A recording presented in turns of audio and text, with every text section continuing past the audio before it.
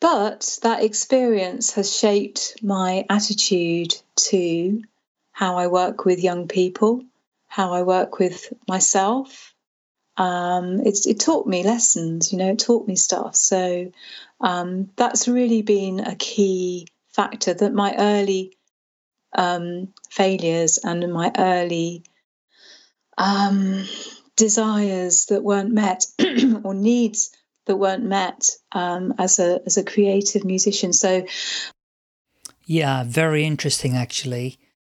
What Liz alludes to there is that we all have challenges in our lives, pretty much from a very young age onwards.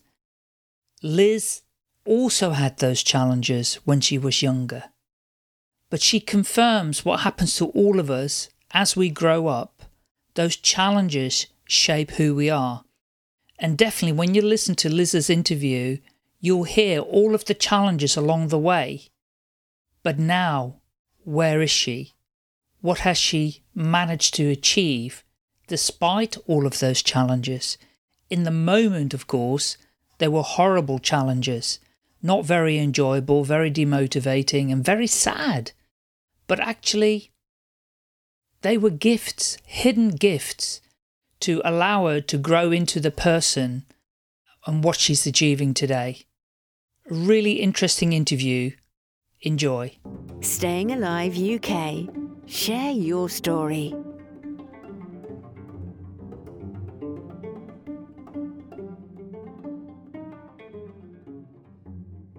Welcome to the Share Your Story podcast, Liz. How are you today? I'm really well, thank you, Michael. Yeah, really excited to be here, thanks. I'm really excited to interview you. We met some weeks ago in Birmingham at a public speaking course and we connected. We had, face-to-face chat in Worcester. And now you're on my podcast, which is just brilliant. It's fabulous, fabulous. I'm so glad you invited me on. Thank you for that. Well, you're also a really unusual guest. And therefore, I'm really looking forward to hearing your story. So the first question that I ask everybody, which is, can you tell us a little bit about your personal life to begin with? So where were you born, a bit about your education, where you now live, have you moved around? And then we can take it from there. So over to you, Liz. Okay, well, I was thinking about this. I knew this would be your first question. And I've been thinking about my life over the decades and how it's kind of panned out. I started out pretty much as like a kind of a butterfly's egg.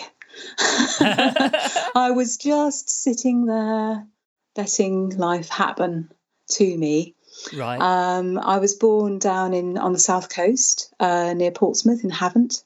Nice. In a beautiful place, a beautiful house, beautiful garden. And it was an interesting growing up because I was in a family I was the youngest of three daughters. Right. And but by quite a long way. So my older sister was 8 years older than me. So I was quite small, always been very small.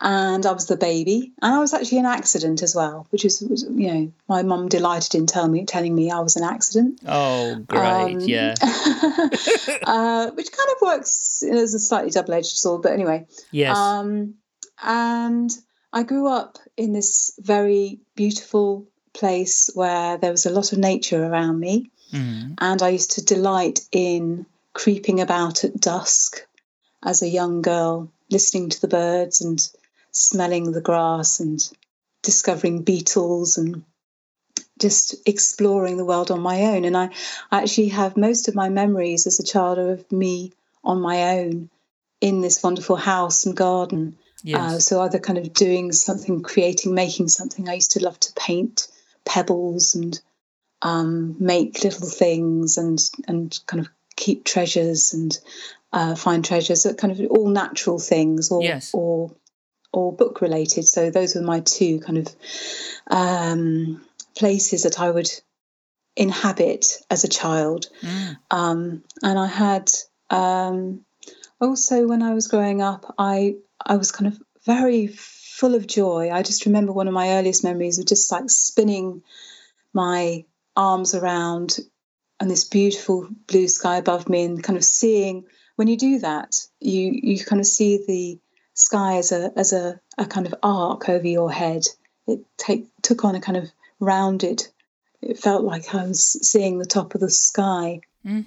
And I just remember thinking to myself, I'm king of the world. It's, this, it's all here for me, and it's all mine. So I grew up with that kind of attitude. That's brilliant. Which I have to say was fairly quickly beaten out of me. I know. And I had this very interesting first piano lesson when I was 4 years old. I was only just 4.5. And a very, very bouncy creature with her older sisters who taught them, they taught me all their tricks. So I bounced into this lesson saying, I can already play the piano, and sat down and played chopsticks at the highest possible speed to really impress my piano teacher, who I already admired because my sisters had both been taught by this wonderful lady. Right. And she was a wonderful teacher. But the first thing that she said to me really actually hit home rather deeply, and I only realised this quite recently. She said, that's not what we do in piano lessons. And then, so what I learned in my first lesson was how to play with one thumb a note that lasts 4 beats and what it looks like on the paper. And that was the kind of value system shift that I encountered. So my value system, which was energy, enthusiasm, ability to do it, I can do it already. Yes. Speed and just general confidence. And that was kind of actually snuffed out. It was like a candle being snuffed out. And I thought, oh, my rules are the wrong rules. She didn't value any of that stuff. She actually looked quite stern and pretty upset when I did that. So I must never, ever do that again. Oh, wow. And what I must do is to listen to what, because I'm very good, I like to be good. I grew up thinking that was really the greatest thing you could be is really good. Yes. I discovered later that it's actually quite fun to be naughty, but my initial perception was that that was I wanted to be good, so I wanted to please her, and so I learned that rule that you look at what's on the paper, you decode, you follow the instructions, and you do it as the book says. Yes. And so that's been an interesting start, because I've now discovered, as I've grown older, I've actually kind of been coming back more and more into that 4-year-old pre-piano lesson self to capture that energy and that enthusiasm and that confidence. Brilliant. And that love of life, and the kind of my own rules were actually really good rules. But you were 4 years old when she said that to you? Yeah, I was 4. Wow. Yeah. That's not what we do. I mean, it's amazing that you've remembered. I can't remember what happened to me at 4 years old. Well, it hit a chord with me because, it was a big build up to this first piano lesson, because my middle sister particularly is very musical, and then so I learned a lot from her. Yes, she would have been 10 at that time, and so she would have been quite good and showing me all the stuff that she could do, and I was kind of picking up bits and pieces off her, and we used to love playing together, and still do. Yeah. So there's been a big build up to this piano lesson. It's just one of those memories that I just have. So. Yeah. It's incredible, isn't it, that the adult population, and I'm not including you and me in this, have this perception of how children must behave. And this happens in schools, of course, as well, where, when children grow up and they're totally free and they've got this energy and freedom to just do what they think is okay, and then being told it's not okay, that's such a slap in the face, isn't it? And it really is. I think it's so sad at 4 years old that however clever a music teacher she was or is, I'm sure that's absolutely true. I've no doubt whatsoever about that. But that she had in her mind how children of that age should be behaving already. Now, on the contrary, there might be a need for discipline, but I mean, I'm sure you'll tell me whether that's true or not as well. Okay, continue. Okay, so so I was thinking about me as a child.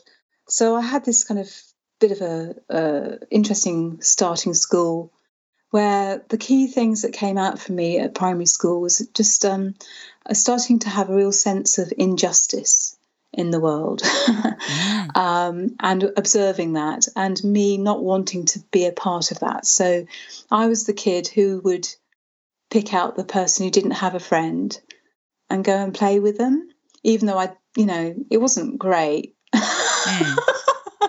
But that was they were on my radar, so I wasn't that. I didn't, I had friends, but I was never one of, I was always kind of standing up for the person who had no other friends and would kind of go and play with them for a bit. Usually they had been begging me for quite a while to play with them, but I would eventually say yes. And I remember one girl who was put to Coventry. I went to a girls' school, which is horrible. Was starved of male company all my life. They're quite nasty. Girls can be quite nasty when they get in groups together. Right. Yes. And there was a new girl who come into our class, and she was a bit like me in the piano lesson. She was bright, she was bouncy. She said, I can do this, I've done this, these are all the things I can do. And everyone thought, well, she's a bit too big for her boots, let's put her in her place. And they put her to Coventry, and they didn't really tell, obviously that means she's in a silent world and she doesn't understand why nobody will engage with her. And there was a moment in the class where she said, oh, I've my pen's run out, I need to borrow a pen or pencil, something like that. Yes. And so the whole class went into silence. And the teacher was saying, well, surely somebody's got a pencil you can lend to this girl. And the silence went on for quite a long time. And then I thought, I can't stand this. So I gave her my pen, whatever it was. Yes. And then afterwards, they were all kind of going, what why did you help her? What are you doing? And I was like, come on, guys. Yeah. It's ridiculous. You can't live your life like that. What age were you then? Then I was about 11. Right. Then. So yeah, but that's been a kind of pattern, I have to say, of just seeing where the society is not working well. It's doing something really toxic, and I can't cope with that. I just find it really upsetting. Yeah. At the age of 11, that's pretty early, isn't it? Well, I didn't really couch it in those terms at the time. No. But I just, in that situation, I could just see how much she was suffering. You had a feeling. I was empathetic. Yeah. And I really, I was also one of those kids that, there was a kind of announcement, somebody has stolen something, like, and the culprit needs to make themselves known. And I'd be always the one who goes bright red, although it was nothing to do with me. But I was so empathetic with the person who was feeling the guilt, that I was feeling the guilt even though I hadn't done it. Oh, yes. Which is kind of tricky, because I think, oh, no, they're going to think it's me because I've gone red. But, it's funny how these things go. I do get it. Yeah, I understand. And then, school was interesting. I had a lot of disillusionment in my schooling. So at primary school, I was kicked out of the school choir because I didn't sing good enough. Right. So that was a bit of a blow. And I remember my mother saying to me once, well, one thing we know, Liz, you'll never be a singer. Oh, what? I know. Thanks for that. Thanks for that, Mum. Bless. Anyway, yeah, and I was made to play an instrument I didn't want to play. So I learnt piano, and then I wanted to play the violin as well. And I really, really wanted to play it. And they said, well, no, actually, you can't play the violin. You've got to play cello. And so I do. I play the cello now, and I love the cello now. And everyone who I talk to about it, they go, oh, I love the cello. I love the cello. But actually, I loved the violin more when I love the cello too. But yeah, and I actually wanted to play the chime bars. That's what I really wanted to do as well. I wanted to, when we had music at school, because I'm a composer now, which we haven't mentioned actually, but anyway. We'll get there. Music is my life. Yes. Yes. Yeah, I had to play the cello because I could, but actually I just wanted to have a go on the glockenspiel or the triangle or the chime bars because I love the sounds of those instruments as well, but I was never allowed to. And yeah, so there was and I had success. I got a scholarship for piano lessons. I got a county scholarship. But then when I applied for the county orchestra on my cello, I never got in. I applied every year, had these auditions, and I never got into the orchestra. And everybody would say, oh, it's so wonderful to be in the county orchestra and you meet so many lovely friends and everything. And I never got in. So I had this real desire to be doing it, but partly because of the teaching I received on the cello was not very good quality at first, and so I really couldn't play very well at that point. I can play great now, but yes, then it was I just didn't have the technique, so it wasn't really my fault, but that's just what happened. Yes. And so I remember just being really upset, and yeah, it was tough actually. It was really tough being rejected. Yes. And not having no agency at all to kind of say, but hang on, I'm a good kid, I would be good in the orchestra. So yeah. Well, there's and how old were you then when that all happened? Well, I would have started applying when I was about 12. Okay. So like 12, 13, 14, 15, 16, 17, 18, apply every year and get... Wow. I think I might have stopped by the time I was 16 because I was just so... disillusioned. I probably decided I didn't want to do it by then. And no. I was, when I hit 15, things kind of changed for me quite dramatically anyway. Yeah. Kind of just... my attitude to life changed. I became quite depressed at that time. I mean, oh, wow, yes. Well, we'll come back to that. I was going to say it's such a shame because, of course, if they had allowed you to join the orchestra, you would have become better automatically. Do you know what I mean? Well, just confidence is a great improver of skill. Yes. Being told, being given that valid what's the word? Validation, isn't it? Yes.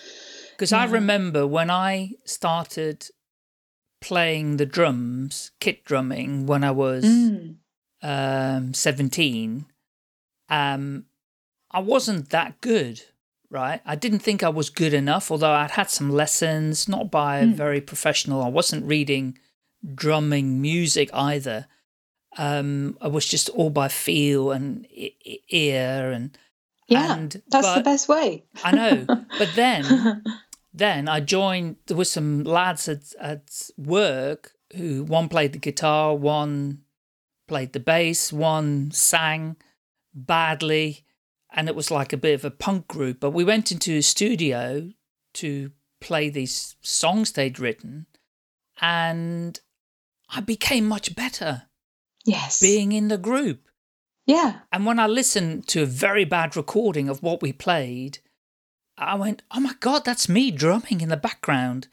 And it's like, I can't believe I even managed that at the age of 17, Fantastic. So it's a real shame because that they didn't allow it, because you would have just improved exponentially each year by being in a group. Yeah. But that experience has shaped my attitude to how I work with young people, how I work with myself. It taught me lessons, it taught me stuff. So that's really been a key factor, that my early failures and my early desires that weren't met or needs that weren't met as a creative musician. So now I'm a composer, and as a kid, I was never encouraged. I was never asked to compose anything. I was never asked to improvise. I was never asked to play off the music. I was never even asked to memorize anything. Right. Everything was on the paper, the notation, the notation on the music. Yes. The written music. And so I became obsessed with that, and I felt that I couldn't actually function without it. Right. Which is a real curse, So people would say, "Oh, you play the piano. Will you play something for us?" And I go, "Well, no, I haven't got my music. I can't play anything." Right. And I couldn't actually play anything without the music. If you had the music there, great, I could play pretty much anything like that. Yes. But if I didn't have it, I was completely... It was like being asked to drive a car and you haven't got a car. So, well, I just can't. I can't. I don't even know the first bar. Oh. So again, being really limited by the way I've been taught. So my teacher didn't... my teachers gave me all sorts of skills, which are really high-level skills. But it was very narrow in its focus, very narrow in its focus. And so, that was a real problem, a real problem. Anyway, so I decided I had such a rubbish time at secondary school where I went to a good school. It was great. I did fine. But I just basically did the bare minimum to get through, because I realised that it didn't pay to work hard. I didn't need to, and so I didn't bother. And nobody actually noticed that I wasn't achieving. So I felt really invisible. Yes. So I thought, well, I'm just going to keep my head down and whatever. Yeah. And I decided then that I wanted to go into teaching, because I thought, come on, guys, I know I could do better than this. And that was my main passion. I know I can do better than everybody that has taught me. Apart from I had one amazing teacher, but who kind of saw who I really was. But then she retired, so I only had her for about 18 months, which is a shame. But anyway, so then I went into teaching, and that was a really interesting time for me. So I was 21. So this is the end of my egg stage. So I've still been this little butterfly egg. Yes. Waiting, just for the environment to be right. So, okay, I emerged, 21. I'm a caterpillar. Woohoo! Woohoo!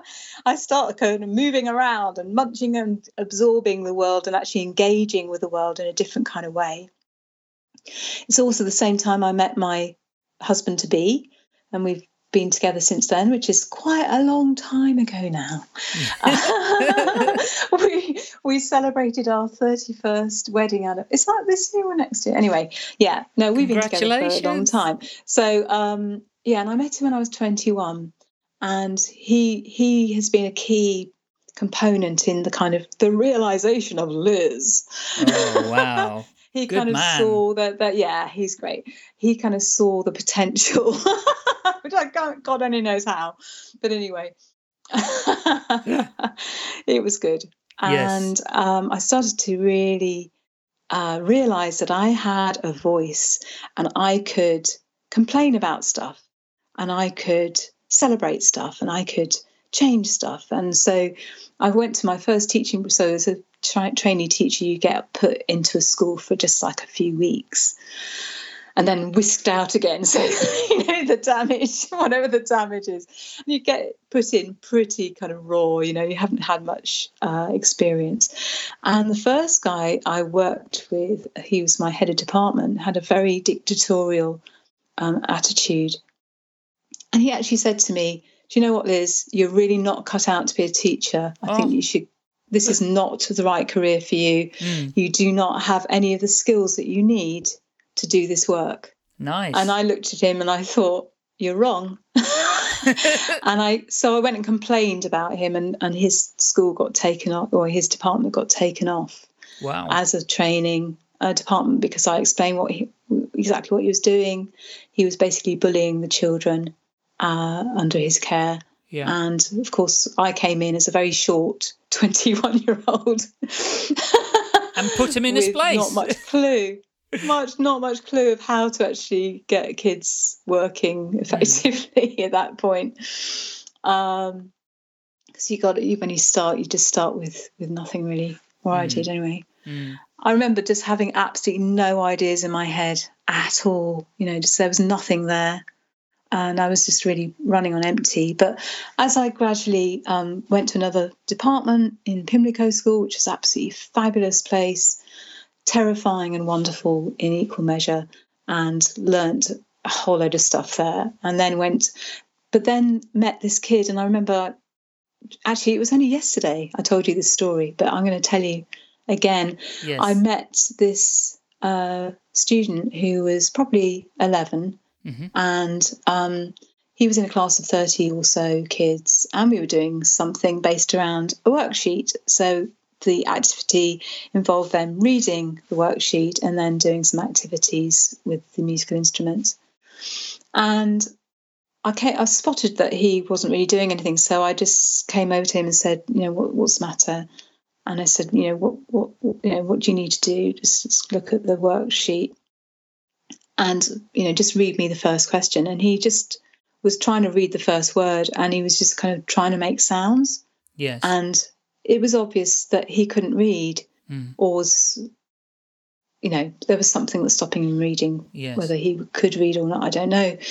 But I had a busy classroom with 30 other kids. And so basically I said to him, okay, you can't, you're not coping with this, are you? And he kind of showed me that he wasn't coping. So I said, look, okay, here's a keyboard, here's a set of headphones. You go into the corner, entertain yourself, be a good boy, and I'm really sorry, but that's the best I can offer you.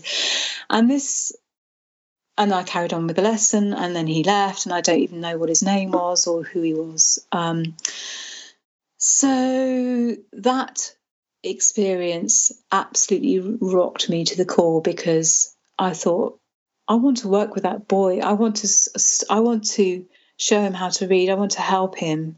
I don't want to be dismissing him and putting him in the corner with some kind of holding activity, and then actually just he leaves the room and nothing's happened. Yes. That's not right. No. So I didn't. So I got my teaching qualification and then thought, I can't cope with teaching. It's not right for me. I'm going to do something else. So I actually worked in a pub for a couple of years as a barmaid. It was very interesting work. What people watching and learning how people are. And then I went into office temping, where everybody hated me. Every office I went to, everybody hated me. Oh, no. Because I was just so different. I just had nothing I could relate with, because I'm not really into stuff that other people are into at all. And they couldn't relate to me. I couldn't relate to them. And then eventually I got a new teaching job, but I decided to go into primary, not secondary education. So I trained to do primary, I trained to do secondary. Yes. And then thought, I actually want to teach people how to read and write and how to make them feel better about themselves. Right. As learners. I want to teach people how to learn, because I really felt I'd never been taught how to learn. I was really not helped how to learn, which is a key skill if you want to get ahead. So that's what I did. And I found a beautiful school, and I kind of cut my teeth on a really lovely class of 5-year-olds, and we had a complete ball. We had such fun, and they tolerated my inadequacies as a teacher at that time, because I just really had no idea what I was doing. And we muddled through and we had a great time. And then I was settled into that job. And then my husband got a new job in Birmingham. And we were in London. We had a great life. We had great social life. We were in 2 or 3 choirs. We were singing. I was singing all the time. I sing a lot, Yes. by the way. I sing a lot. And I loved all the people. They were really close friends. And then at the same time, my mother was really ill and she died just after we moved to Birmingham. So I arrived in Birmingham. I had no job. My mother had just died. I'd lost all my social contacts. I had no music activity, and I was kind of grieving my mother. And I had this really dark time where I had nothing, absolutely nothing. And I was applying for jobs and eventually got myself a new job in a horrible school. Oh. In a horrible school with a horrible head teacher who said, he pulled me in for a meeting and he said a whole load of stuff. And I said to him, it sounds to me you have no trust in me as a teacher at all. And he said, yes, that's right. Oh my God. So I said, oh, wow, that's okay, fine. Okay, at least we know where we stand. So well, I you got read out it of that right job. anyway. Yeah, I did. So I got out of that job and he refused to give me a reference. And I said to the new head, oh, gosh, my head teacher won't give me a reference. He said, oh, don't worry about it, Liz. Just come. It'll be fine. And so I then found this amazing school where I was there for 10 years and we had the most fabulous time. And I just realised all sorts of fabulous things with the kids and put on shows, and we did lots of drama and lots of music and lots of creativity. And then I kind of got to my mid-30s, so I'm still a caterpillar at this point. I hope you're keeping track of this. I am. Michael. I just want to ask a quick question. Yeah, go on. Give you a chance to have a little drink. Is the new school with the great head teacher and where you were with all the kids, was that primary as well then? Yes. It was primary. Okay. So primary is much better suited to me, I discovered, because it's very, very unpredictable. So secondary teaching is a bit more kind of regimented. So you have a stricter kind of syllabus and you're teaching music all the time. Yes. In primary, I was teaching everything, and we had music was always part of our day, but it was not. I was teaching everything, and I love that. I'm a real. I'd like to say polymath, but I think of myself like a pebble bouncing across the sea of knowledge. I never go too deep. Yeah, I totally concur with that. Yeah, I can relate to that totally. Yeah. Because I have an appetite for learning, but I can't say, with hand on my heart that I'm like really, my expertise is there on everything, deep, on something really, really deep. So because I like the variety of it. Yeah. So I know a lot of little things about a lot. Yes. Little kind of facts or little bits of information. Yes. But ask me a second or third question and I'm floundering pretty quickly. Got it. Understood. And changing the subject.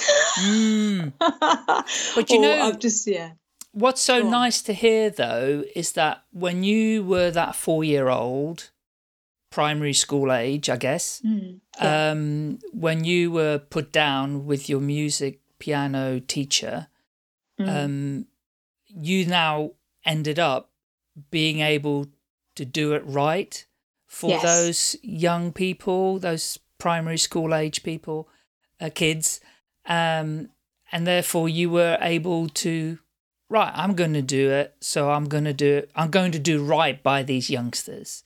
Absolutely. And so what a wonderful turnaround is what I mean that happened there. So awesome. Well done. I love it. And it continues on because I got into my mid-30s, and one of the things I'd kind of grown up thinking, because you grow up with a kind of perception of what your life will look like when you're an adult. Yes. So I had this perception that I would have a family and I'd have loads of kids and I'd be a mum. And that was really my aspiration. I wanted to be a teacher and I wanted to be a mum. And so I did the teaching thing. But I didn't get the mum part because my husband already had a family. So I've got wonderful stepchildren who are, when I first met them, they were like 12 and 14 years old. And I have a great relationship with them. So they're like my kids. But obviously I did want to have my own child. Yes. And that just wasn't, it just didn't turn out to be possible. No. So I kind of realised that in my mid-30s. And having done 10 years of teaching, and after about 10 years, you've kind of, I felt that I'd done all the kind of stuff that I'd set out to do. Yes. And I started to go a little bit stir crazy, and I was feeling very like I was facilitating everybody else. Everybody else was having a great experience, but I wasn't. I had other things I wanted to do with my life, and I kind of could see the decades rolling out and me just doing the same thing. Yes. Year on, year on year. And so I decided, I talked to the school and decided to take a year out of unpaid leave, just take a year out and have a kind of gap year, which I'd never had. And I thought to myself, well, I know I'll do organic gardening because I love being outside and I like gardening and stuff. And so I talked to my husband and he went, what? Liz, no.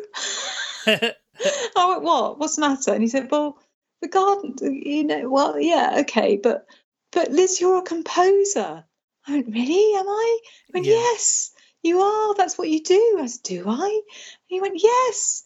The garden's full of weeds because you just never go in it. And what you do is, you sleep for a couple of days in the school holidays, and then you start composing for the choir that we were in, or we had little vocal groups that I used to write for. I went, do I?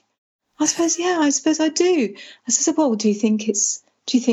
And he said, yeah, what you should do is go and do a master's at the Conservatoire. And actually that's where he was working at that time, at the Birmingham Conservatoire. Right. Which is now the Royal Birmingham Conservatoire. Yeah. And it's a wonderful place. And I said, well, no, my stuff's not good enough. He said, don't be ridiculous, just apply. And so I did, and I got a place, and I found myself doing a master's in composition, kind of rather shaking my head in disbelief and thinking, gosh, okay. And I'd only written for voices because that's what we were, that's where we were. And so I'd never written I never composed for instruments. And so I just started doing that, and suddenly things took off in a massive way, and I just, put things in for competitions and won them all, and got professional performances like immediately. People were picking up on my work, and immediately I got kind of recognition for my work as a composer. So the first piece that I wrote is called Images of Trees, and that's been a really successful piece, and it's led to all sorts of other experiences. So it's led to me now, I've got a double CD out with all my chamber music, where that's how I met the Fitzwilliam String Quartet, who I have this amazing relationship with, ongoing relationship with, of creating new music. And so really interesting. This is incredible. What made you choose that particular course? Well, it was an excellent course. It was actually the only thing available because I lived in Birmingham. Yeah. It was also, my husband worked there, so I knew the people there quite well as friends. Right. My husband's colleagues. So I knew the head of department. I knew all the staff there.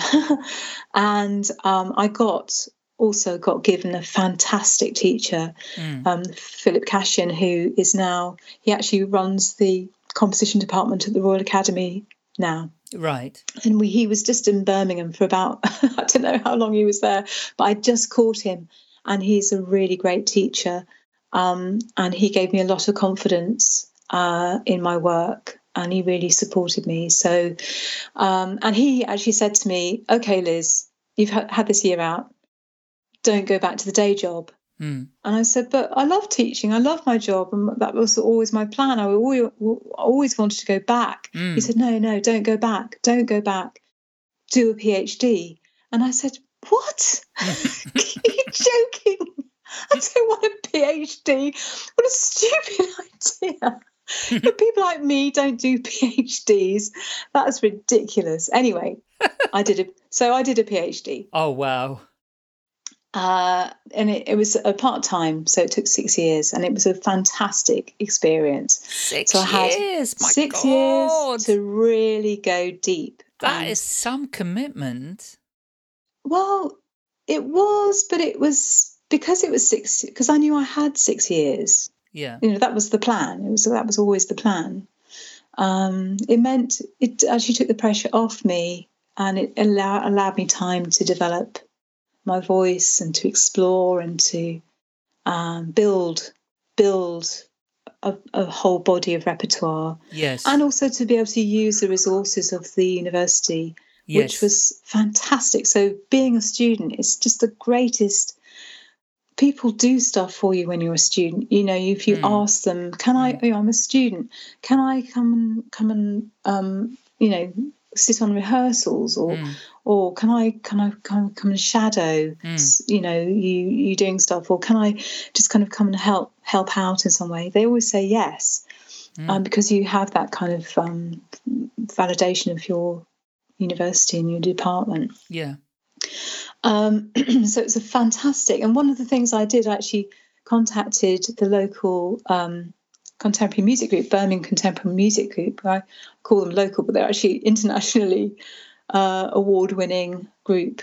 Yes. And I just phoned them up and said, "Oh, hey, you're doing really amazing stuff with young people, and I've got a teaching background, and I'm doing I'm a student. Can I just come and sit in on one of your projects, please? Because I'm really interested to help out and just see what you do and learn a bit more about how that works, because I'd only worked in schools before." Yes. And so they said, "Oh, great, yeah, come along."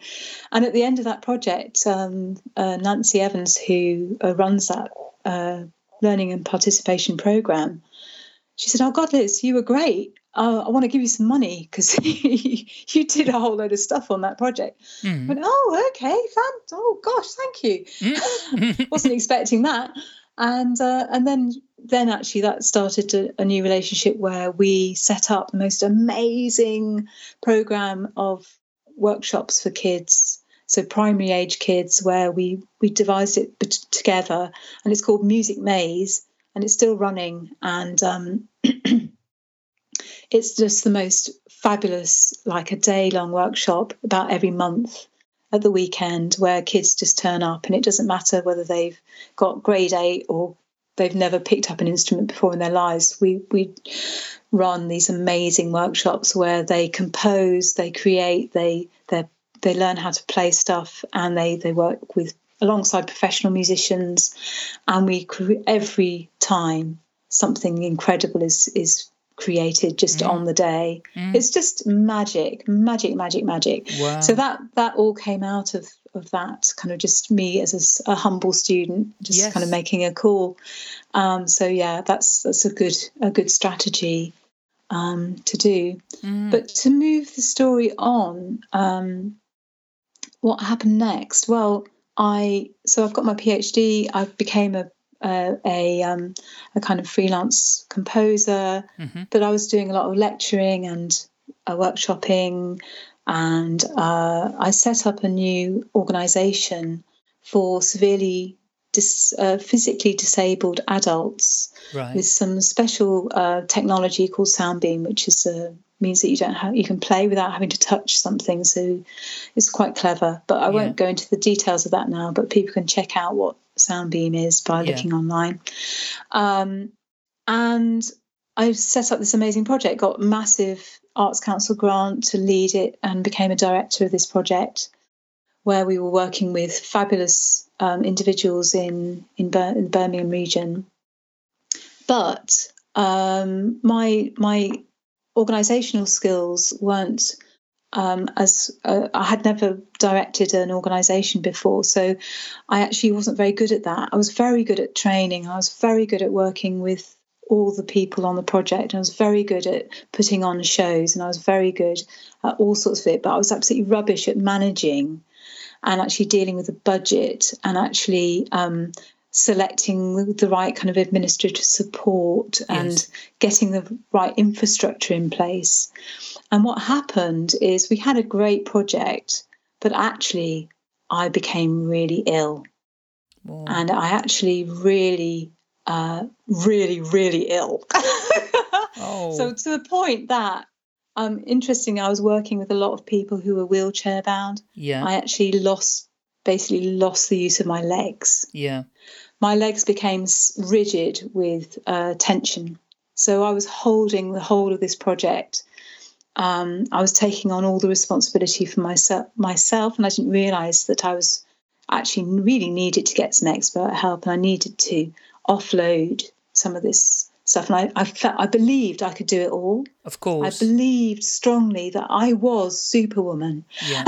Yeah. And I had, because I am capable now, I am clever, and I am, I can do all this stuff.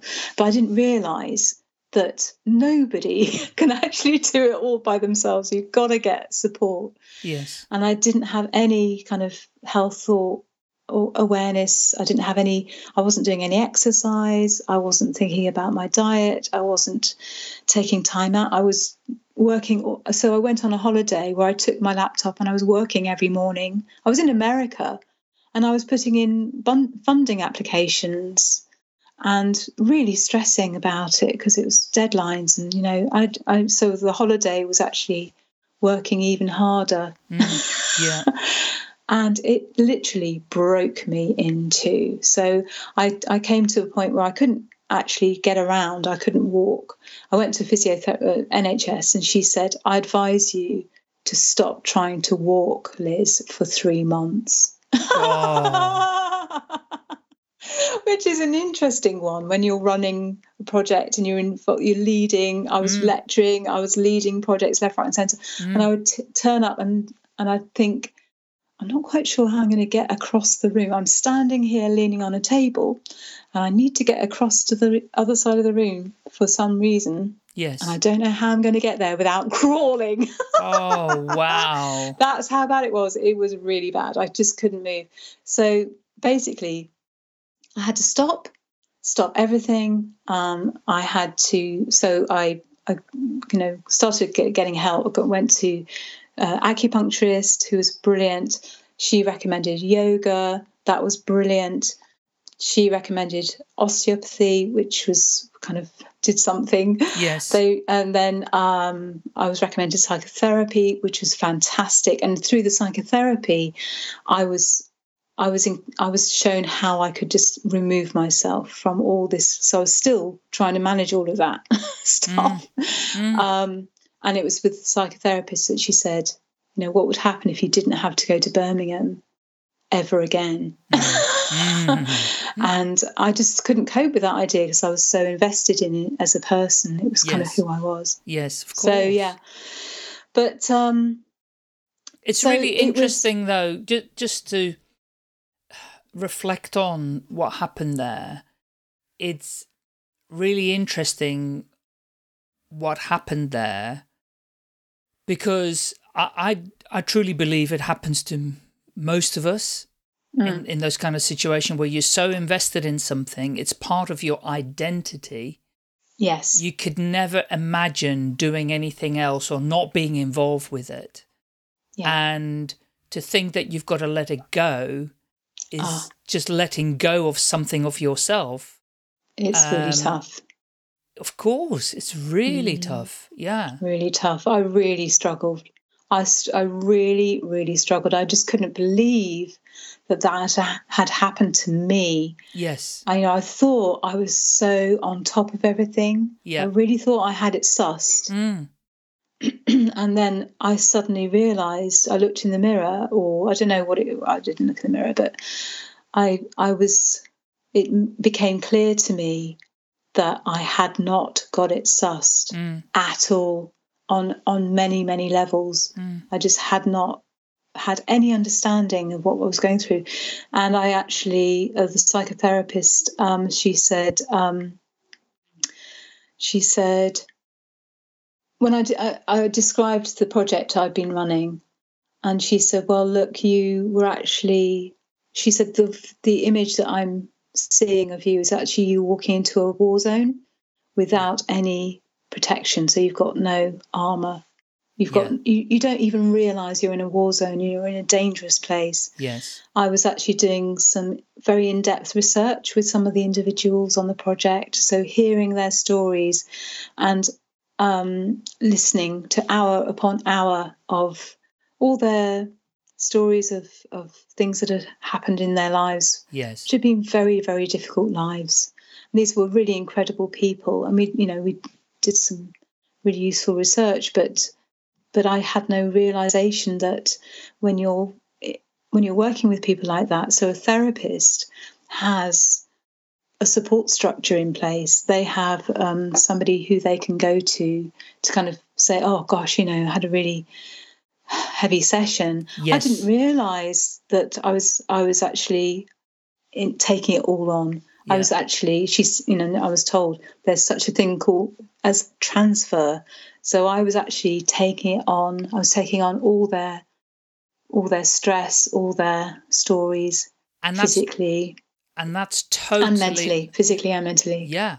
And that's totally understanding when we think back, you at school, at a very young age, you had that empathy for other children. So that, and when you said, oh, I used to go red when somebody was accused of having done something. Yeah. And I always took it on as my own. Yeah. And that was the indicator. So what you did, you didn't only take on the mental issues, the emotional issues of those people, you also took on their physical issues as well. Yeah. Yeah. So that was a pretty difficult time. And I mean, I have to say, I wouldn't change a thing. I would not change a single moment of what has happened. I really, because I've learned so much from that experience, both from, doing the project. I wouldn't change a thing because I've learned so much. So you learn from your mistakes, or, they weren't mistakes, but you learn when things don't go right. It's a learning experience, and it's actually a really rich resource. And I've realized now that when things go wrong, that's when things get really interesting, because that's where you start to learn and to shape and think more deeply. When things are going right and easily, there isn't a lot of thinking to do, really. You just get on with it. So yeah, I'm really interested in that thing where you might hit a bit of a crisis, and it's something that can be quite informative. I've found, yeah, most definitely, because it's in those moments where you grow as an individual, especially once you have the opportunity to reflect on it. If you're not able to reflect on it, you just stay, stressed out, I guess. You live a life where things feel unsatisfactory, things feel difficult, and there's no, you almost become, you give up. You give up on trying to find a better way, because there is no other way, because this is your life. Yeah. So, if I hadn't had that kind of health crash, I would have carried on in that kind of same way, where I was, burning the candle at both ends. I wasn't looking after my physical health. I wasn't exercising. I wasn't resting. I didn't know how to relax. Yeah. Although I thought I did, but I didn't actually really know how to relax. I didn't know anything much about meditation, although I thought I did. I'd done a little bit, here and there, but I didn't really have it as a part of a daily or weekly routine. This is where I have just turned into a chrysalis, and everything is being mushed up. All all the caterpillar energy, that moment when the caterpillar has to turn into the chrysalis. Yes. It must, and everything hardens off, and then everything turns into this soup, and everything gets though the soup is kind of soupy for quite a while, I think, inside the chrysalis before it starts to reform. So I was in that kind of dark place, trying to work out which way is up, or which way is anything, and who I was. My whole identity had been ripped away from me. I felt I became really quite depressed. And I couldn't move. I was diagnosed with really bad arthritis in my left hip. So then I had to, basically to fast forward a little bit, I got a hip replacement. Mm-hmm. So that happened in 2017, so 2 years ago now. Right. And the same year as my CD was released. So I was still pretty much, going through the internal chrysalis soup stage. Yeah. But I was able to compose through that time. So I wasn't really able to function in any other way, but I was able to compose. And in fact, I kind of hit on a really big piece, which was recorded for the CD. And that's actually the starting point for my new project now, which I'm really excited about. Yes. So I wrote this big piece, which I was actually commissioned to write it in 2010. Right. And so that's quite a long time ago. I finished it in 2016. Yeah. And I had become ill in 2014. Mm.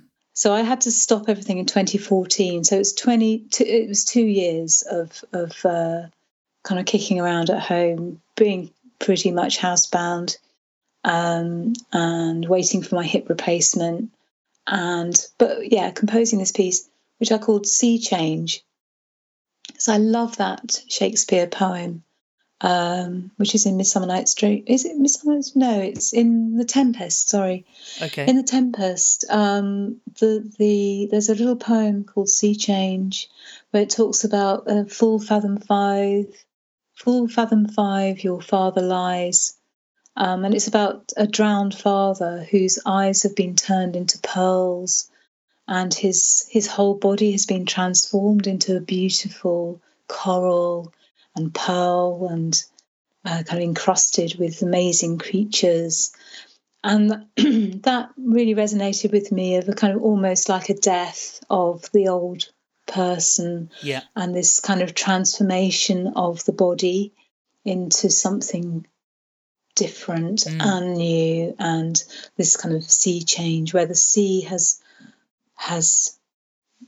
taken its time to transform you and the creatures that live there, and it's all very phantasmagorical and magical. And so I call my piece Sea Change, and it's based around breathing, just breathing in and breathing out, and then kind of fantasies and nightmares, and trying to find that center. So the breathing, I was really struggling with the mindfulness of breathing, because I felt that would help me. Yeah. And what I noticed was that the first few breaths, so my aim was to do 29 breaths. My yoga teacher talked about, do 29 breaths, just count 29. Slow in and slow out, and just count, just don't do anything else, just that's it. And I could do about 4 or 5, great. But as soon as I got in past that, my mind would be flipping all over the place. And so I used that as a structure for my piece, which I'd really struggled to write, this piece. And suddenly the breathing helped me find it. So that's how that happened. And then this has turned into a new thing, a new project, and new opportunities. So I reckon I'm now I think I've just emerged as the adult butterfly out of this chrysalis, because things have really started to change. So I've definitely got all the kind of stuff that I need now. I've got the really fancy antennae and I've got the beautiful wings, and I've got the kind of funky body, and I know I'm going to be able to fly pretty soon now, but I think I'm still kind of pumping up the wings. Right. I don't know if you've ever seen it, but I watched a dragonfly emerge from the chrysalis, and it kind of pumps air through into the wings, and it takes quite a time for that to actually come through, and then the wings have to dry in the sunshine. So I feel like I'm kind of drying my wings, kind of waiting to really take off with this new idea. Yes. Yeah. Oh, it's such a great story. So tell us, what's the project then? Because you've alluded to it a couple of times. What I think, by the way, you mentioned it was from 2010 to 2016. You were given the work to do the composition in 2010, and you finished it in 2016. Yeah. And then earlier on, you said something about 6 years as well. Yes. Yeah. So there's like a there's like a you're pattern. right. You're very good. You're very good, Michael. You're really good at spotting these things. So my PhD piece, I wrote a massive piece called Sky Burial. Yeah. Which is all about death. And it took me 6 years to write that. Yeah. So I reckon 6 years is about my kind of span, and for a big piece. I mean, in the last 3 days, I've written 3 pieces. Yeah. Okay, they're pretty much complete. Wow. So I can write things quickly, but if I've got a big idea, I do really go deep into it. Yes.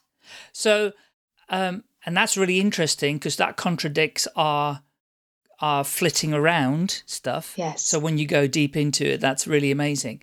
But there is something very significant about the numbers 3, 6, and 9, and they're kind of they're my favorite numbers, and they're everywhere in my life. The 3s, 6s, 9s, my birthday. There's lots of 6s and 9s in that. So there is something significant about those numbers in terms of, I don't know, but there has been research on the number 9, even mathematically. It's also a G for gratitude. So there is a lot of significance around that. And of course, the 6 is an opposite 9. And yes. And reading through some of your biography, there are things in there. I saw a 3 in there somewhere, quartet number 3.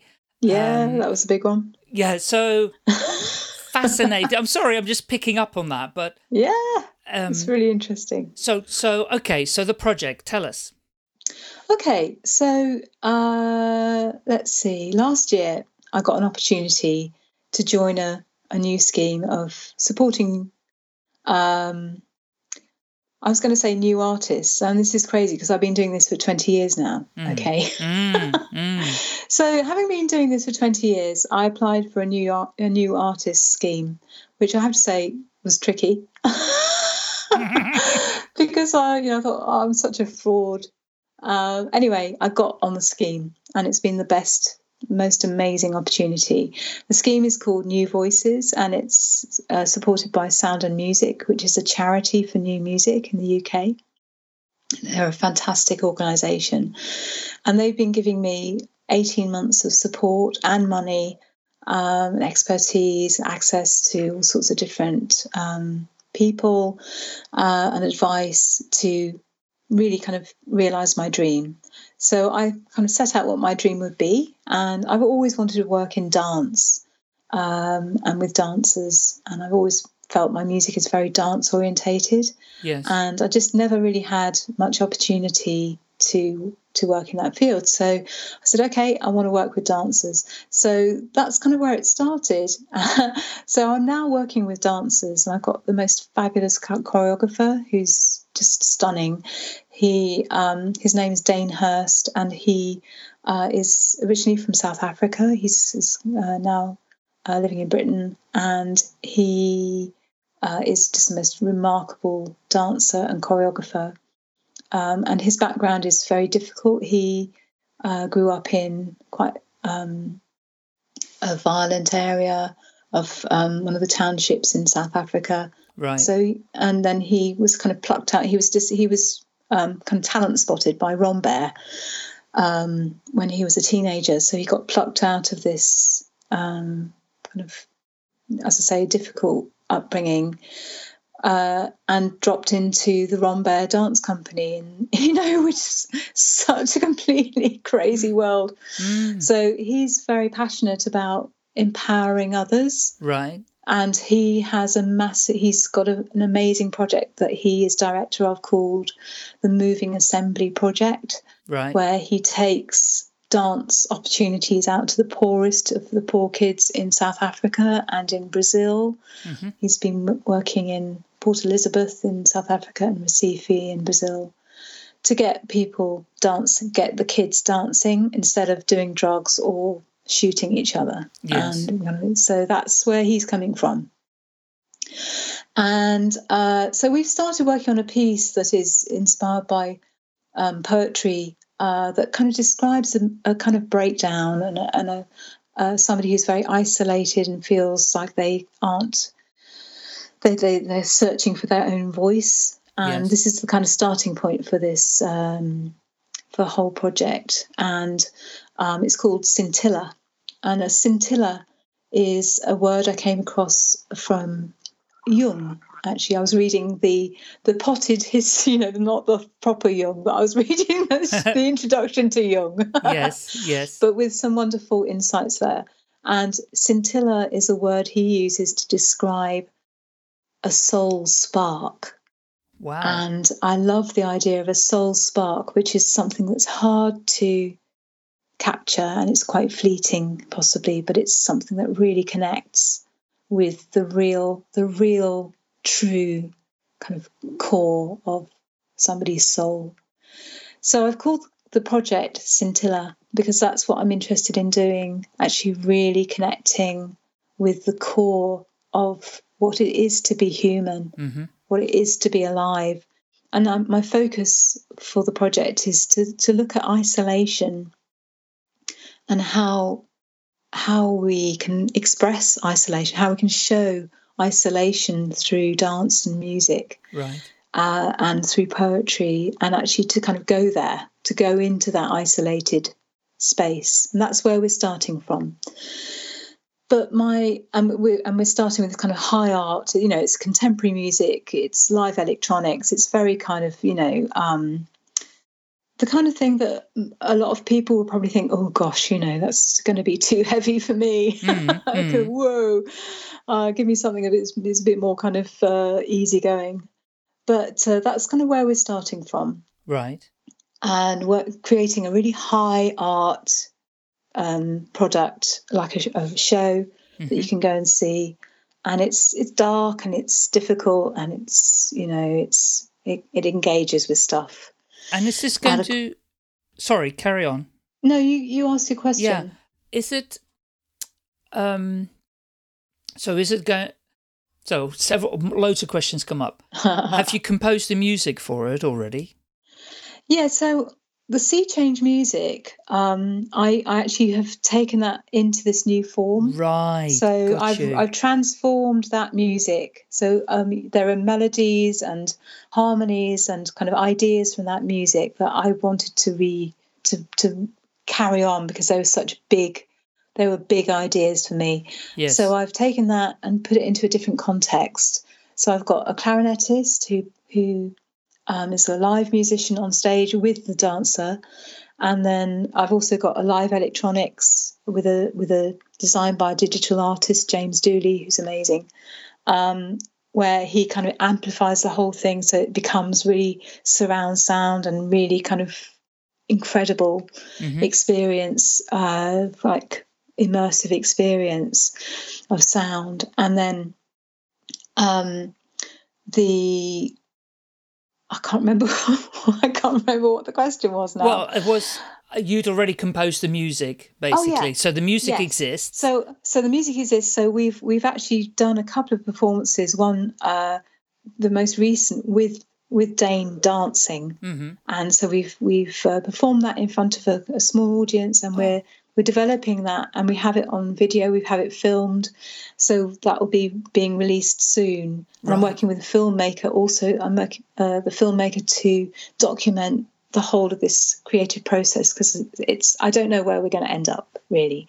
Yes. Where I hope we will end up is with an amazing show that you could come to, where I'm building in. So what I've been writing recently is actual folk tunes. I went to a great folk night the other night, and I was really inspired by the folk music. Yes. And I thought I need some kind of just easy music to kind of layer into this more complex sounding music. Yes. So I've been writing folk melodies, and I've done that in the past with other pieces, and I just love working in that idiom. And I've got a little harp, and I kind of make up these little songs that I sing to myself with my little harp, and it's just an absolute joy. So I'm building, creating new material that will layer into it as well. But my other dream is that I actually work with people who are isolated themselves for whatever reason. Yeah, just people who feel isolated, and to actually work with them to create their own creative input into our piece. So kind of sharing authorship with them, giving other people agency, because I know how it feels to not have your voice listened to, to not have it. And I know how it feels to have it. And I really strongly believe that everybody, if you're a human being, you've got music at your core, and you can create it, you can make it. And you don't have to be able to do it yourself. You can tell somebody else what to do. And that's what I do as a composer. I don't perform myself. I never do. I'm not a performer, really. I get other people to do my ideas. And they're brilliant at it. Yes. So as a composer, you have the whole world there. You can perform if you want to, but you don't have to. So you've got everything, all the resources are available. So that's my dream. And I actually want it to really change the way people live their lives, so that it becomes normal for everyone to just make stuff up and to make up tunes and to share them with each other and to just kind of have fun and to dance about and to use your energy and to share emotions and all the things that we kind of knock down in the workplace where you're not supposed to do that kind of stuff. No. And I'd love there to be, as well as a lunch hour, I'd love there to be like, I don't know what we would call it. We'd have to think of a great name. Maybe somebody can suggest one, kind of comments on the podcast. Yes. But we need a great name for, like, instead of a tea break, we have an art break or a create break. Yeah. Or a share break, where you just do stuff together. You dance, or somebody brings in their favourite track, or somebody shares a poem, or I don't know. It sounds a bit kind of fluffy at the moment, but I think it could be really powerful if it was well organised. Totally. So that's my dream. It's a wonderful dream to have, and it's a dream that I think could become reality for sure. There is a Indian yogi called Sadhguru in India, and he runs a school for kids, and the top subjects in the school, apart from English and maths, I think, is all the creative arts. So it's music, drawing, painting, acting, art, creativity, plays. That's what he focuses. He focuses on all the creative arts for these kids, meditation and yoga, and they've got he said he couldn't believe when he walked into a class of 5-year-olds and they're all sitting there meditating. You know, there is such a need for humans to release that creativity that we've all got, but we don't think we do. But we had it when we were kids, and it's just been beaten out of us. It has, and this is how the education system. So I'd love to totally reorganize how education works. It's got worse and worse and worse at the moment. It's everyone's sick. The teachers are sick. The kids are sick.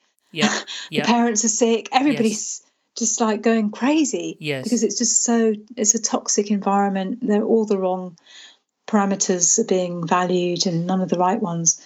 And, you know, people in the workplace, you want somebody who can innovate, somebody who can work in a team, who can be empathetic to others, and to, you know, music does all of that stuff. You know, if you work in groups, it's one of the best ways of covering every skill that you're going to need in business. Yeah. So that's it's an absolute no-brainer, and it's not rocket science either, and it's cheap. You know, it's not expensive. You don't need special equipment to do something really, really creative compared to other stuff. You know, you don't need anything. You just need people. That's all you need. Yeah. And the show that you're working on, is that going to be a travelling show, or is it just going to be a one-off kind of performance in somewhere in Birmingham or somewhere else?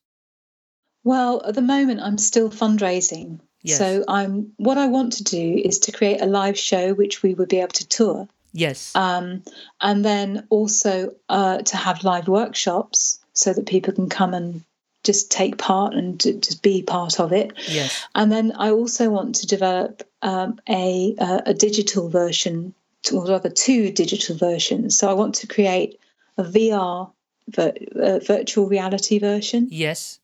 And I want to create an app as well, so that people can access this project from whatever they feel most comfortable with. So some people would feel more comfortable on their own with an app, or maybe if they were in hospital, they might be able to access a VR unit.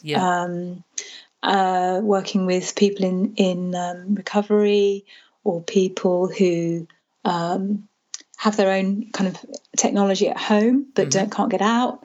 You know, so that they can actually access a community of creative, you know, a living, breathing, changing, morphing, multi everything project.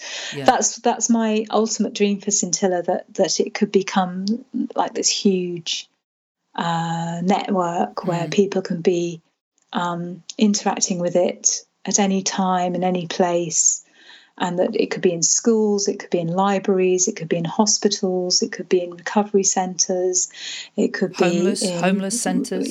For homeless centres. It could be with the teams of people able to kind of facilitate live workshops, going out to the people who may be housebound, or, you know, so that you've got a big infrastructure there. Okay. And so that's my other kind of aim. So I reckon I need big money to make this work.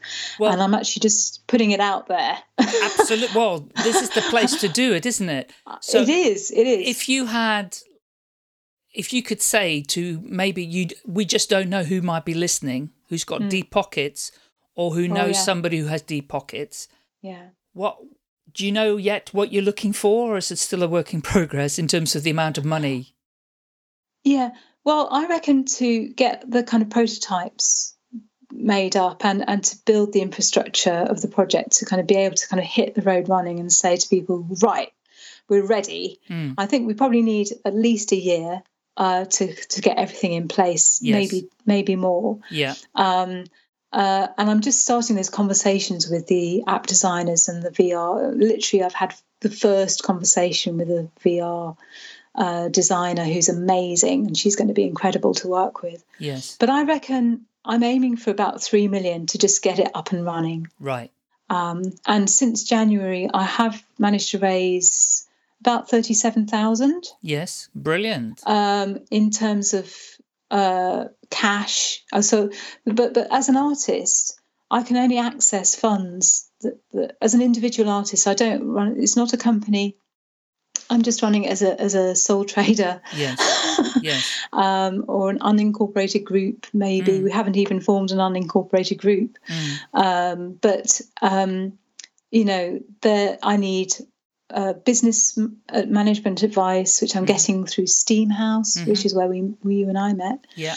I'm now just starting today. I'm having a first conversation with my new PR agent. So I've got a PR agent through funding, which is from, I've got funding from Arts Council England, I've got funding from PRSF, I've got funding from Help Musicians UK, Fusion Fund, and from Steam House and from New Voices.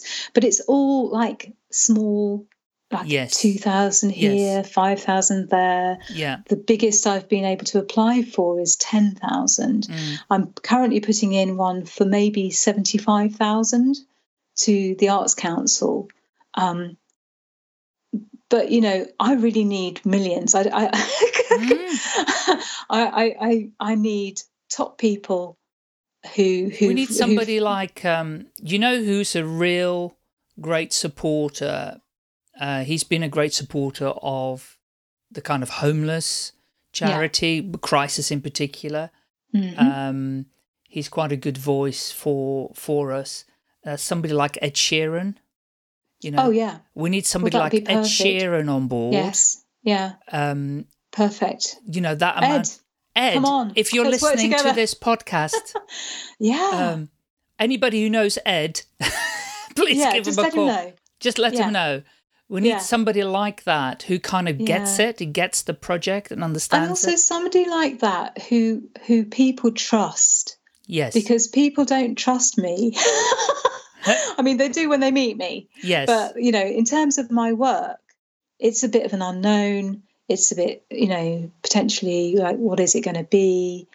Because I'm kind of working at the other end of the spectrum in terms of, I'm really pushing it. In terms of the material that I write, I can write really nice, beautiful tunes, and I do. But I'm interested in really pushing to the extremes as well. So, but somebody like Ed Sheeran, who is writing music that people just love, and they get it, and they really connect with it. Yes. And to have that kind of comfort zone, so that you can kind of go into that comfort zone, and then you can come away from it, and then you can go back into it again. Yes. But kind of that kind of moving in and out, it allows you to explore the difficult. So I'm interested in the difficult conversations, and music allows you to explore, and dance and poetry. They allow, and visual art. They allow you to explore those difficult areas of life where sometimes the verbal stuff, it's too difficult to talk about. I agree. And, I agree. That sometimes you just can't speak it, you can't say it. I still struggle with saying particular things, but I can write it, I can compose it, I can put all that pain, all that grief, all that loss, all that sorrow. Yeah. I can put that in. Yeah. And then in a way that people can connect with it, and it's cathartic for both the listener and the composer and the musician, and everybody gets a release from it, or maybe can start a conversation having heard something, or so on. Yeah, fantastic, Liz. Sounds absolutely brilliant, and I'd love to keep track of how it's progressing, and it's not going to take 6 years, I know that. It's going to be quicker. And well, I started thinking about this about 4 years ago. Okay, so we'll be then. It's probably it will end up then being, but I'm saying from this point forward anyway. Yes. Yeah. No, I think we're well on the way now, and it's just like you say, we need to can you help us, guys? Yes. We need help. If you it might be support in kind. If you've got expertise or if you've got a passion to get involved, just to get in touch. Yeah. My website is there, Liz Johnson. Just look up Liz Johnson Composer, you'll find me. And yeah, let's work together. My God, yeah, let's make it happen.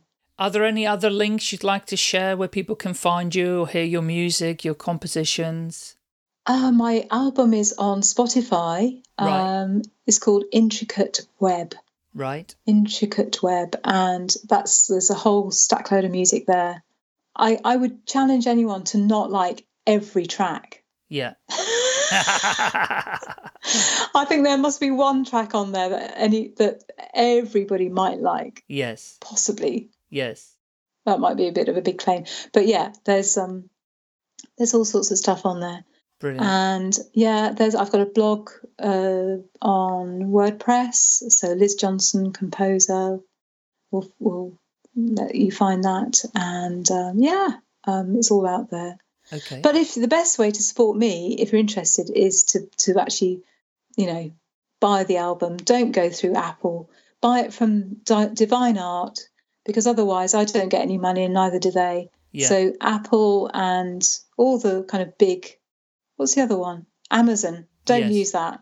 No. Go to the label. Go to Divine Art. Okay. You can download it from there. And then I get paid a little bit, and then they get paid a little bit for all their investment. Okay. Which would be very nice. Brilliant. Thank you for folks for doing that. Yeah, and that's a good suggestion, because if people want to support the artist properly, then that's the way to do it. That is the way, because honestly, I got my latest royalties check, which you get through Spotify and radio broadcasts and things. So yeah, 80 quid for the quarter. That's not great, is it? No. I've been working hard and stuff's been happening. I get 80 quid for it. And then my CD revenue, it was less than that. So it's not exactly making me a bundle of money. No. But that's not what it's all about for me. It's about getting it out there and making a difference. Making a difference in the world.